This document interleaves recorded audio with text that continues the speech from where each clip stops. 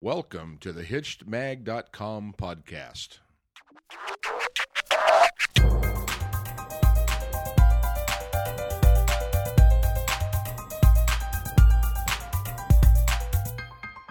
So hey everybody, welcome back. This is Steve Cooper, Editor-in-Chief of HitchedMag.com.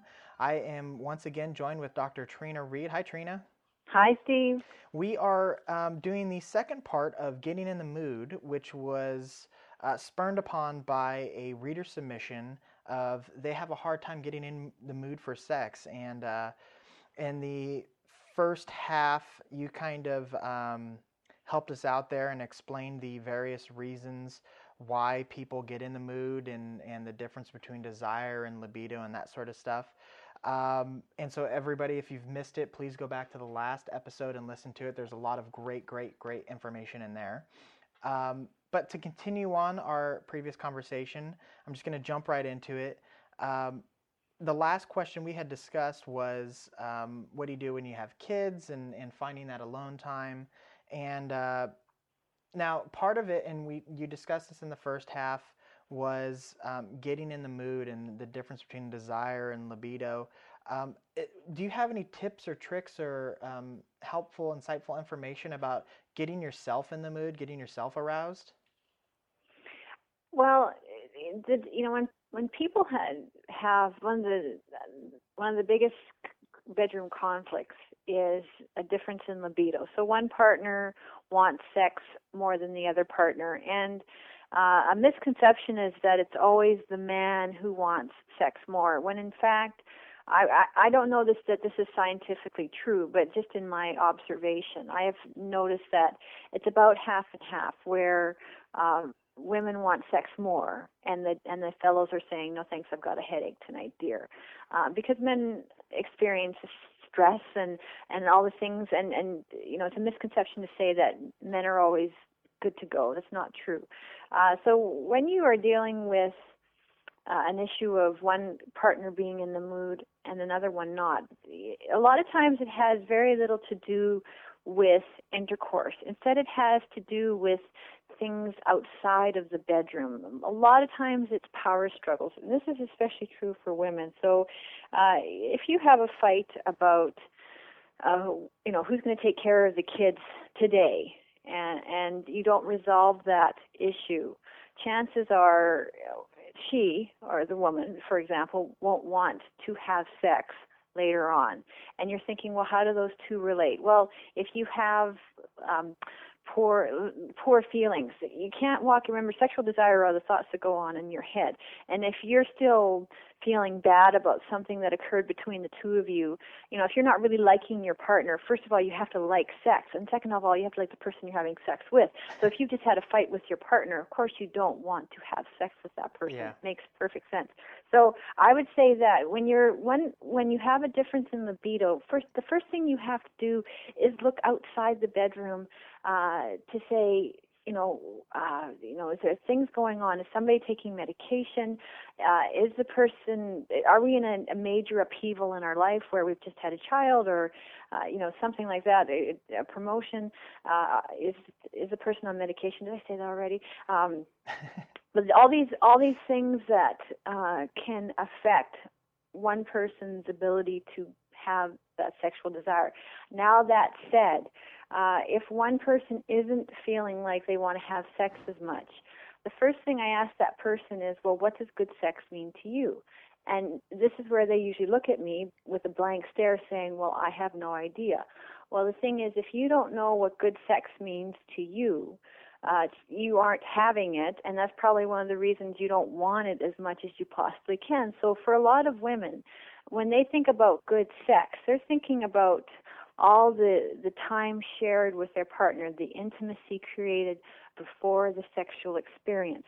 So, for example, one woman said she likes to have a cuddle with her partner. Another woman said she wants to have a bath with her partner to take some time.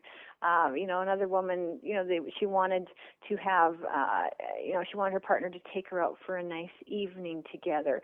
Women are looking for things women generally need to connect with their partner before sex in order for them to enjoy the sexual experience. If they don't have that connection time beforehand, then they won't be in the mood. If they're just walking into the bedroom, dropping their clothes, and trying to have sex, their sexual desire will really wane, and they'll not look forward to that sex. Mm-hmm. For the guy, I can't speak as much for the men when they aren't in the mood. But again, I would just have to say, if the sex isn't doing it for you, what could you be doing that would make it better for you?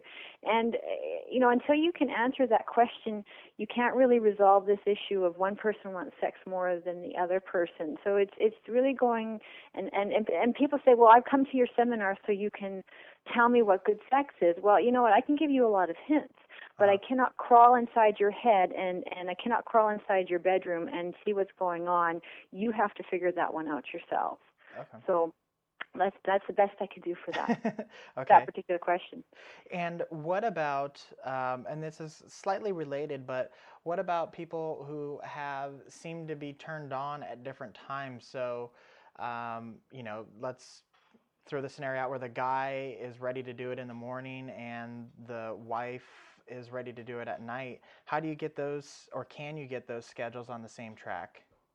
No, I don't think you can. I think it's just one of those, sometimes you go with what one partner wants, and then sometimes you go with what the other partner wants. If sex is a team sport, so, it has to be both people are participating, and if one person, a lot of people, especially women, they come to the end of the day and they're just done, and they just cannot get into sex. And but sometimes if your partner, if that's their way of relaxing and it helps them unwind and it feels really nice for them to have it at night, then sometimes you have it at night, and then sometimes you have it in the morning when she's at her best.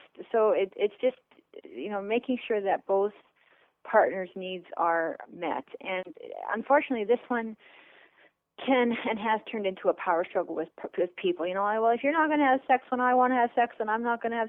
So it turns into something like that. So don't make it a power struggle. Make it so you're working together to accommodate each other's needs.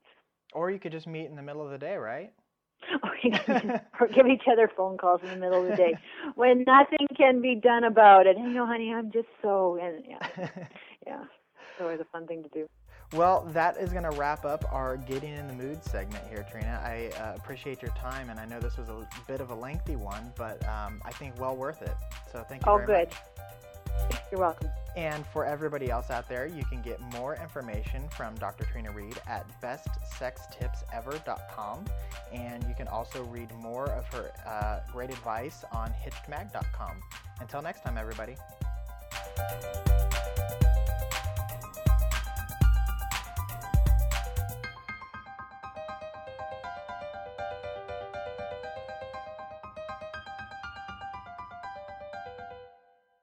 Hitched entertains, educates, and inspires married couples.